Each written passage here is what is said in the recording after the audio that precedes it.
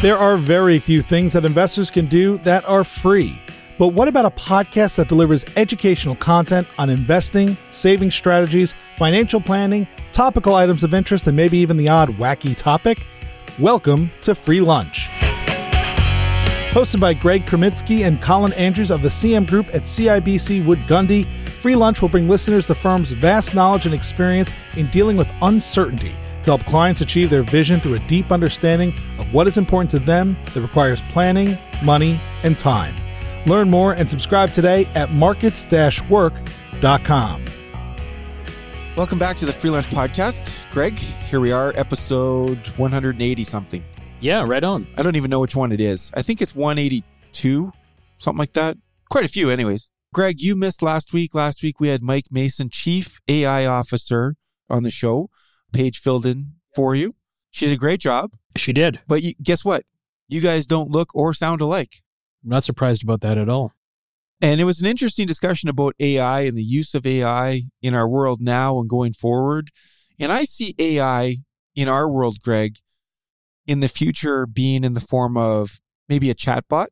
When you go through turbulent times in markets, when it's driving fear, when we're surrounded by headlines that tell us how awful things are, that somebody could go to this chatbot and say, hey, chatbot, should I be concerned about the market? And then the chatbot would source some information and maybe put them at ease a little bit about what's happened, what's happening, or whatever, right? I think that that's a real tool. How far in the future do you think that is? I don't think it's that far. I think I know there's companies that are doing it right now. So I know Morningstar has a chatbot, and you can literally go on and ask it questions like that. Like, what do you think the market's going to return in the next 12 months, etc.? Okay, and we're going to hold it to the answer. Well, we're going to hold it to an answer. But I guess where I see this coming from, or the reason I'm bringing this up, is that not a conversation, an email from somebody that I've worked with for a long time, 15 plus years. And in the email, this person, who shall remain unnamed, wrote to me that it's time for a serious conversation, that the wait and things will return to normal strategy doesn't seem to be a strategy worth pursuing because of current unprecedented events and unknowns. Yeah. Given the increased cost of living, I think we need to do something different. It might be time to be more actively managing our portfolio. And then they wrote some other things. And they finished the email, lovely email, by the way, with, this is not intended to alarm you, but we've asked another financial planner to review our portfolio and offer suggestions. Listen, I think everybody should go and get a second opinion on everything they do. Everything, whether it's fixing your car or fixing your computer or whatever. And I'm not scared of those results. The things that we invest in, Greg, remove idiosyncratic risk from portfolios. And idiosyncratic risk is company-specific risk.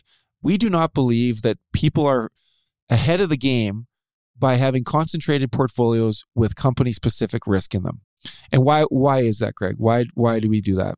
Well, because that concentration can result in returns that may vary very dramatically from the market itself. And therefore, you might be in a great market and you might do poorly, and vice versa. But of course, what we're trying to avoid is the downside, not the upside. And I'm not trying to knock this person for sending this email, Greg, by the way.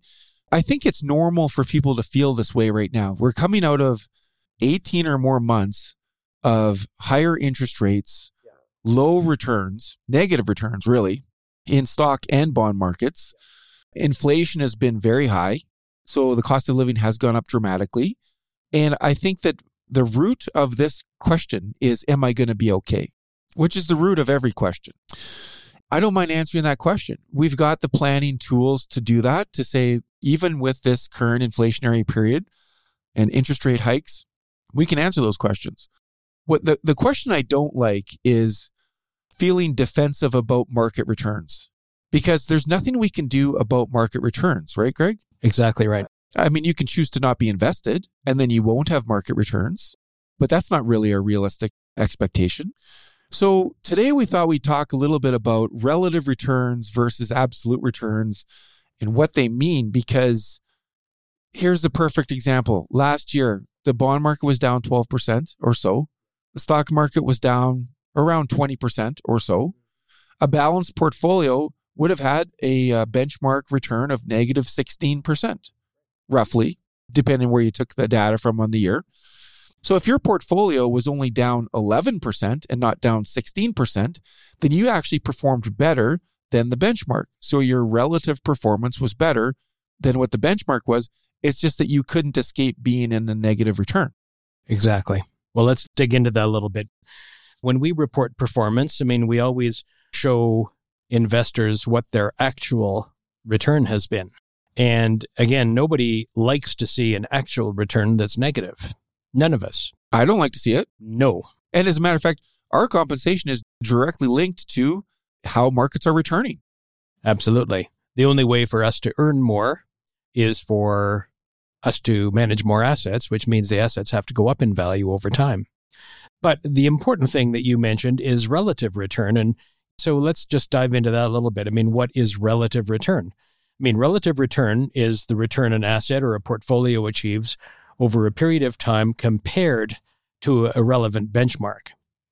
And the relative return is the difference between the portfolio's return and the return of the benchmark. Sometimes you'll hear it referred to as alpha, which is like what has a fund manager or what has an investment achieved relative to an appropriate benchmark. That's alpha. That's the excess return. So that's relative. How did I do relative to just being in the market? So I think a way for people to think about this is you have a house and you live in Saskatoon, and your friend has a house and they live in Vancouver. You both bought those houses at the same time. Your friend in Vancouver says, look how much my house is worth. It's not really relative to the house in Saskatoon. They're in different marketplaces. I know this example is a bit of a stretch, but... Well, it's not really a stretch at all. If you're looking at, how has my value of my house appreciated over time? You're going to say, in absolute, it didn't do very well. But it may well have done extremely well if you're in Saskatoon and the real estate market has gone down. Yeah. So you have to look at it. When you're gauging performance and the performance of your investment portfolio, and that's why I think we really need to focus on relative versus absolute returns. But we'll talk about both. So first of all, let's talk about how does relative return work? Well, as you mentioned, you have to compare to a benchmark. And why do you have to compare to a benchmark? Because, as you mentioned, being in the market has risks. And so if the stock markets in the US, for example, let's say the market went down 30%, well, the very likelihood most of the stocks that you would own if you owned individual stocks or mutual funds that are connected to the US market, or even Canadian or international stocks, there's a reasonable chance that they would all be going in that same direction down, because that's just the risk of being in the market. Markets go down. That's called systematic risk. That's systematic risk, the being in that system, as opposed to, as you pointed out, idiosyncratic or specific risk. And that's the risk that's associated with being invested in a particular company or a particular sector of the market. And what you're doing then, relative to being invested in the market, is you're making a bet. And your bet is, I think by owning more of this particular company or by being in one sector, whether it's technology or oil and gas or healthcare, whatever, I'm going to make a bet that that sector is going to do better than the market as a whole. And you might be right, you might be wrong. But there's every possibility that you could be wrong and your sector or your specific investment could go down even when the rest of the market is doing just fine. Well, I've got a good example of that, actually, going back to the global financial crisis.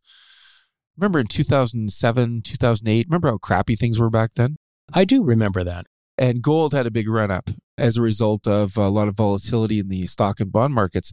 Because in case anybody's forgotten, the stock market went down 50% in that period. 50. And bonds went down roughly 20% in that period.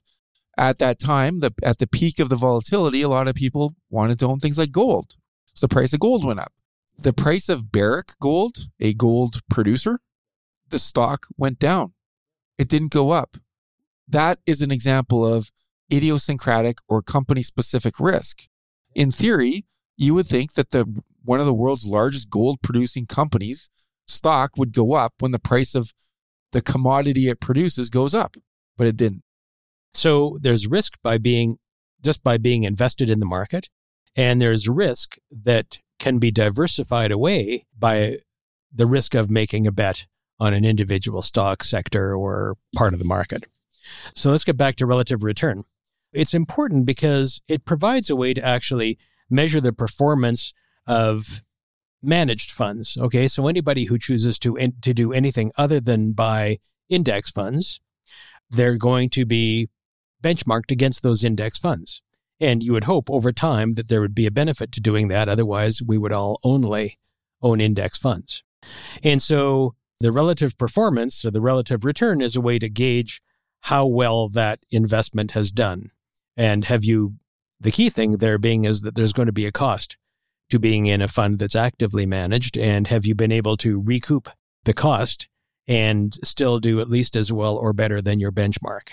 So when you're trying to review the performance of an investment or an investment fund or an investment fund manager, you can use that relative return to understand how the investments are performing relative to having just been invested in the index as a whole.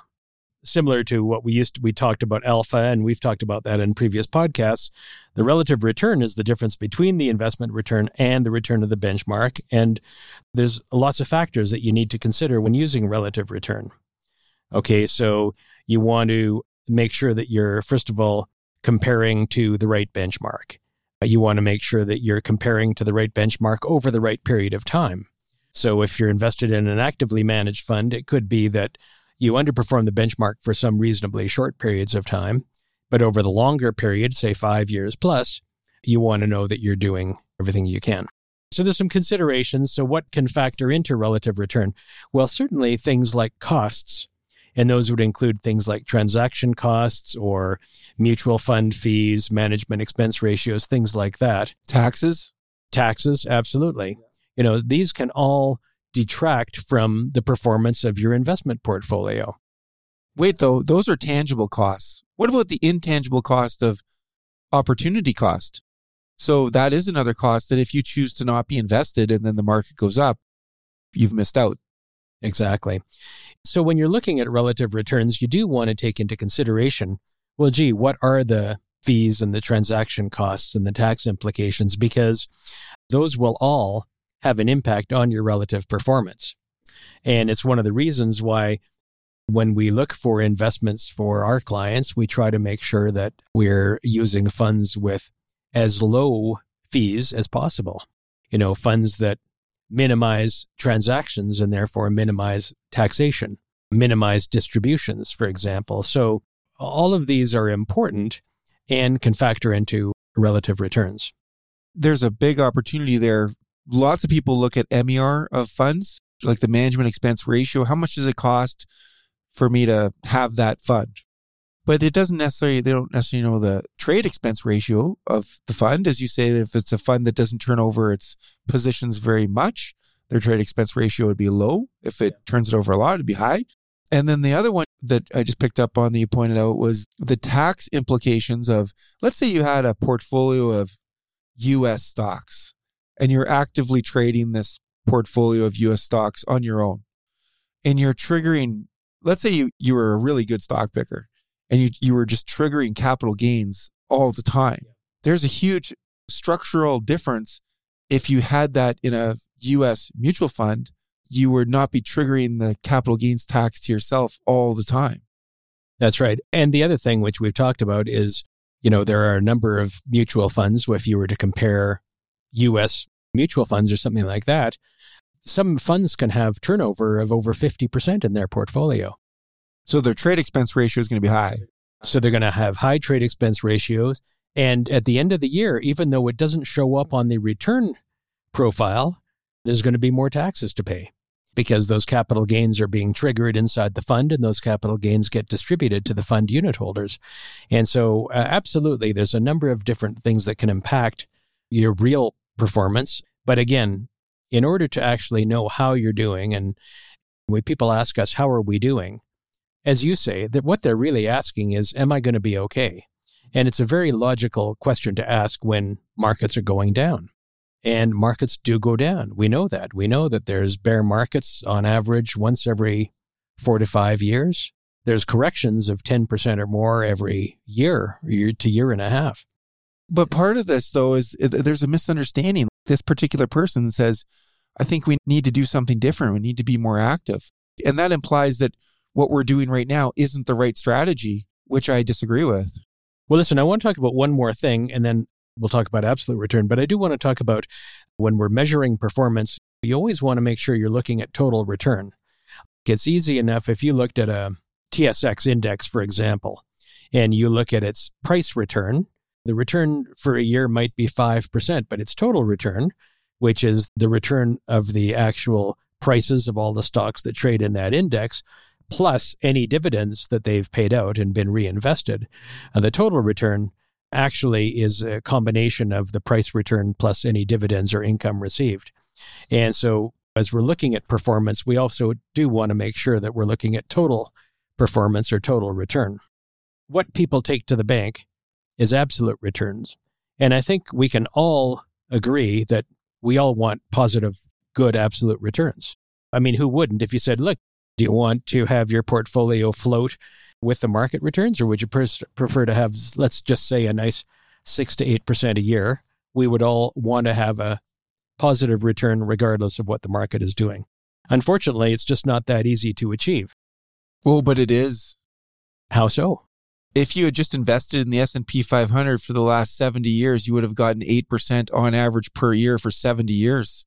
But the difference is that it's never 8% in any given year. That's exactly right. And it's one of those things, though. So when people want to look at returns and they fall back on absolute returns, it's a very understandable thing that people will say, look, I know, big deal, the market went down 20 and I only went down 10. I still went down 10. And as I said, we all want that positive return. But how can you achieve that? And the answer is, well, the only way you can achieve that, there's a couple of ways you could try to achieve it. One way would be to have absolutely perfect timing. So you'd know that, okay, the stocks are going to go down, and so I should get out of my stocks now. And, oh, by the way, interest rates are going to go so high that GICs will be yielding over 5%. So I should sit on my cash. And then as soon as GICs hit 5%, I should start buying them. And then hope that my GICs mature in time for the next bull market in stocks. So certainly if you had perfect timing, that would be one way to get a positive absolute return. And in fact, if you were to do that, we'd all agree that would be an ideal situation, but you know that it can't be achieved because it's dependent on knowing exactly what's going to happen. As Yogi Berra would say, it's difficult to make predictions, especially about the future. Speaking of Yogi Berra, I do want to talk about Yogi Berra because I was watching Netflix the other day. I think it was Netflix, and there's actually a movie about Yogi Berra that was made by his granddaughter. And his granddaughter... Is her name Yogi as well? Lindsay, I believe. Anyway, but she made this because she was ticked off because back in 2015, she was watching the All-Star game with her grandfather, Yogi Berra. He was still alive, just shortly before his death. And they brought out, on this particular day, the 4 greatest living baseball players. And they included people like Hank Aaron, I think, and Sandy Koufax, and a couple others. And by the way, I'm not a huge baseball fan. You don't even like baseball? Yeah, I don't mind it, but it's not something that I would go to my way to. I like hot dogs. But anyway, so I was watching this, and it turns out that Yogi Berra won 10 World Series championships, more than anyone else in history. Was named American League's most valuable player 3 times, an 18-time All-Star. Inducted into the National Baseball Hall of Fame during his first year on the ballot. And so the upshot of this whole movie/documentary is that he was possibly the most underappreciated baseball player of all time. And in fact, his 10 World Series rings are 2 more than the amount the other 4 guys who were honored in 2015 have combined. But the reason why I like Yogi Berra so much is because he has great sayings that everybody uses all the time, like the one I just said, or it ain't over till it's over. That's Yogi Berra? Yeah. Oh, I didn't know that. Yeah, and when you come to a fork in the road, take it. That kind of thing. Okay, so what does this have to do with our discussion That was today? a modest deviation from the main point of our discussion. We're talking about absolute returns. So absolute returns, you can have good absolute returns if you're able to time the market perfectly. There are various times when you might be able to give yourself what you might consider reasonable absolute returns today by things like taking advantage of interest rates. Like today, for example, you could buy a 5-year GIC with over 5% per year. And today, given what's happened in the most recent period in the market, a person might say, oh my God, 5% guaranteed for the next 5 years? Count me in. How about this, though? You can buy a 2-year duration bond fund with a yield of 7.5%. Yes, you can. But the other thing is, and that might be attractive, except it has market volatility. The problem, though, with saying, okay, well, I'm going to lock into 5-year GIC at 5% right now, is that we don't know. In a year or two, the stock market could well return 10 or 12%. A 60-40 portfolio or a well-diversified balanced portfolio may do more than 5%. We just don't know. But by locking in at today's rates of 5% for 5 years, you're saying, okay, well, I'm willing to be okay with taking 5%, even if the real returns of a balanced portfolio of stocks and bonds is 8%.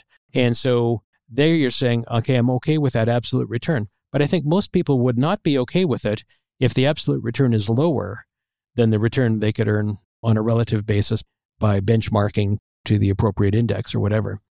I would say, though, anybody that's considering this 5% 5-year GIC scenario needs to be reminded that the 60-40 portfolio that constantly gets pressed as to whether or not it's dead or alive, over the last 30 years, on average, has returned 7.8% per year. So yeah, you can lock in this 5% GIC and you can guarantee your return for the next 5 years.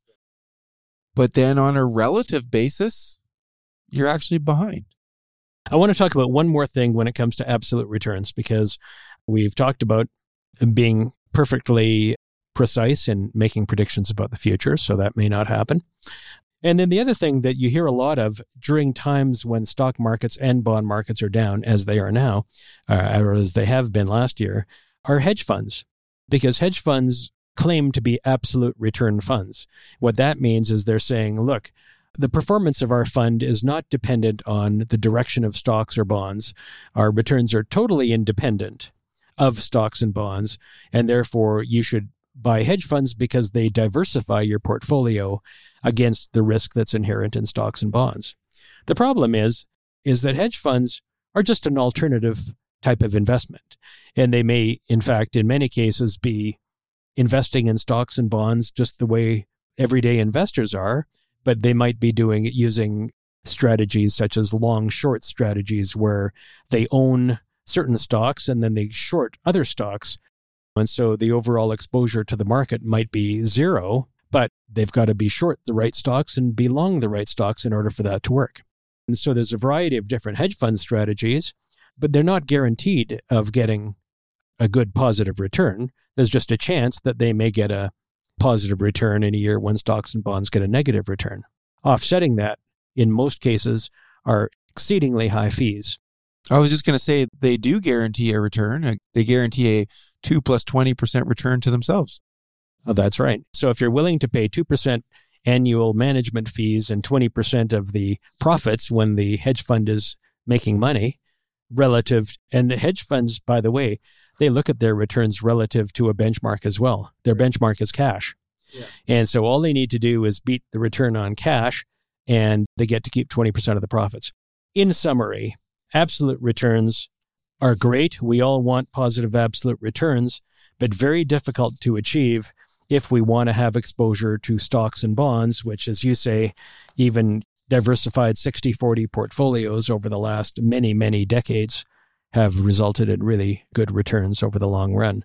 And once again, the secret is staying in as opposed to getting out and feeling good about your investment, because if you show good relative returns, if your portfolio is going down less than the market, then your portfolio has saved you money. You know, markets can't go up all the time, but if you can do as well as the markets when they're going up and do better than the markets when they're going down, you've really achieved some pretty great success there. Well, I think that's the most frustrating part I feel about these types of conversations. There's this idea that because it's been a negative return environment for a few years that we need to change our strategy. And actually, that's just not true. The strategy remains whole. What it requires is patience, perseverance, trust. It requires looking back at previous cycles to see what would have happened if you had changed your strategy mid-cycle? Because you say that timing markets is really hard to do and not anybody can really do it. I'd actually argue that's not always true, that there are people that time markets perfectly and that they sell out at the bottom and because they're scared. And then they can't get back in because then the market turns around and it's getting too expensive. We unfortunately have watched that play out in the past. And again, as we've said many times, it is human nature. We definitely understand when people feel concern and stress when they see their portfolio going down. And again, you and I and everyone we work with has exactly the same emotion. Nobody likes to see the markets go down. But when you can accept the fact that it's not different this time, the specific things going on in the world maybe are unprecedented for us. We've just gone through an unprecedented pandemic a few years ago, but it wasn't unprecedented to everybody. There were people alive that sort of went through the 1918 flu pandemic, Spanish flu. World wars, many people alive today through the Second World War, lived through the Korean War, the Vietnam War, lots of regional conflicts, 9/11. And the market may respond to some of these things in the short term, but in the long term, economies survive and continue to grow. So it feels different this time, but it likely isn't. It's what we say every time. The headline might be different, but the principles remain the same. So I guess we should just wrap it up. Yeah, I think closing comments, look at relative performance because it is important. Absolute return is important because that's what's going to keep you on track towards your goals. But you can't outguess the market. And so you have to trust in the market and let things play out over time. Yeah, and sorry, one last comment I'll make on that is that if the stock market is down dramatically, which it's not right now, by the way, the last couple of weeks have been pretty good. But if it's down dramatically like it was in 2022, more than likely your portfolio will be down. And if the stock market is up, more than likely your portfolio will be up, as long as you're well diversified. So it shouldn't come as a big shocker. And not making a change is still a decision. And it's the right decision. So that's me on my soapbox, Greg. Well, that's an excellent place to finish up on the soapbox. All right. Till next time. Thank you for listening to the Free Lunch Podcast hosted by the CM Group at CIBC Wood Gundy. To subscribe to this podcast to get more realistic insight on investing or to connect with one of our talented partners, please head on over to markets-work.com. We'll see you next time on the Free Lunch Podcast. The CIBC logo and CIBC Private Wealth are registered trademarks of CIBC.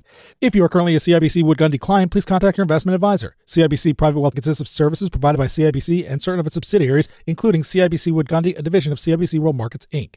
CIBC Private Wealth is a registered trademark of CIBC used under license. Wood Gundy is a registered trademark of CIBC World Markets, Inc. Colin Andrews and Greg Kreminsky are investment advisors with CIBC Wood Gundy. This information, including any opinion, is based on various sources believed to be reliable, but its accuracy cannot be guaranteed and is subject to change. CIBC and CIBC World Markets, Inc., their affiliates, directors, officers, and employees may buy, sell, or hold a position in securities of a company mentioned herein, its affiliates or subsidiaries, and may also perform financial advisory services, investment banking, or other services for, or have lending or other credit relationships with the same. CIBC World Markets, Inc. and its representatives will receive sales commissions and or a spread between bid and ask prices if you purchase, sell, or hold the securities referred to above. CIBC World Markets, Inc., 2023.